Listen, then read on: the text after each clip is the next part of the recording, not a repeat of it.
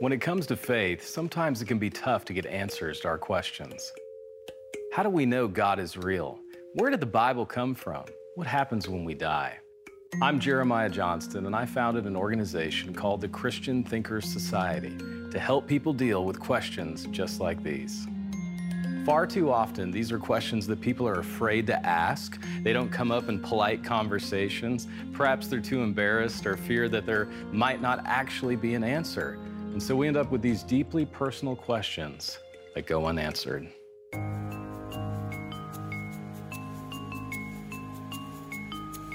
In this 6-week small group Bible study, we're going to take your unanswered questions and answer them one by one.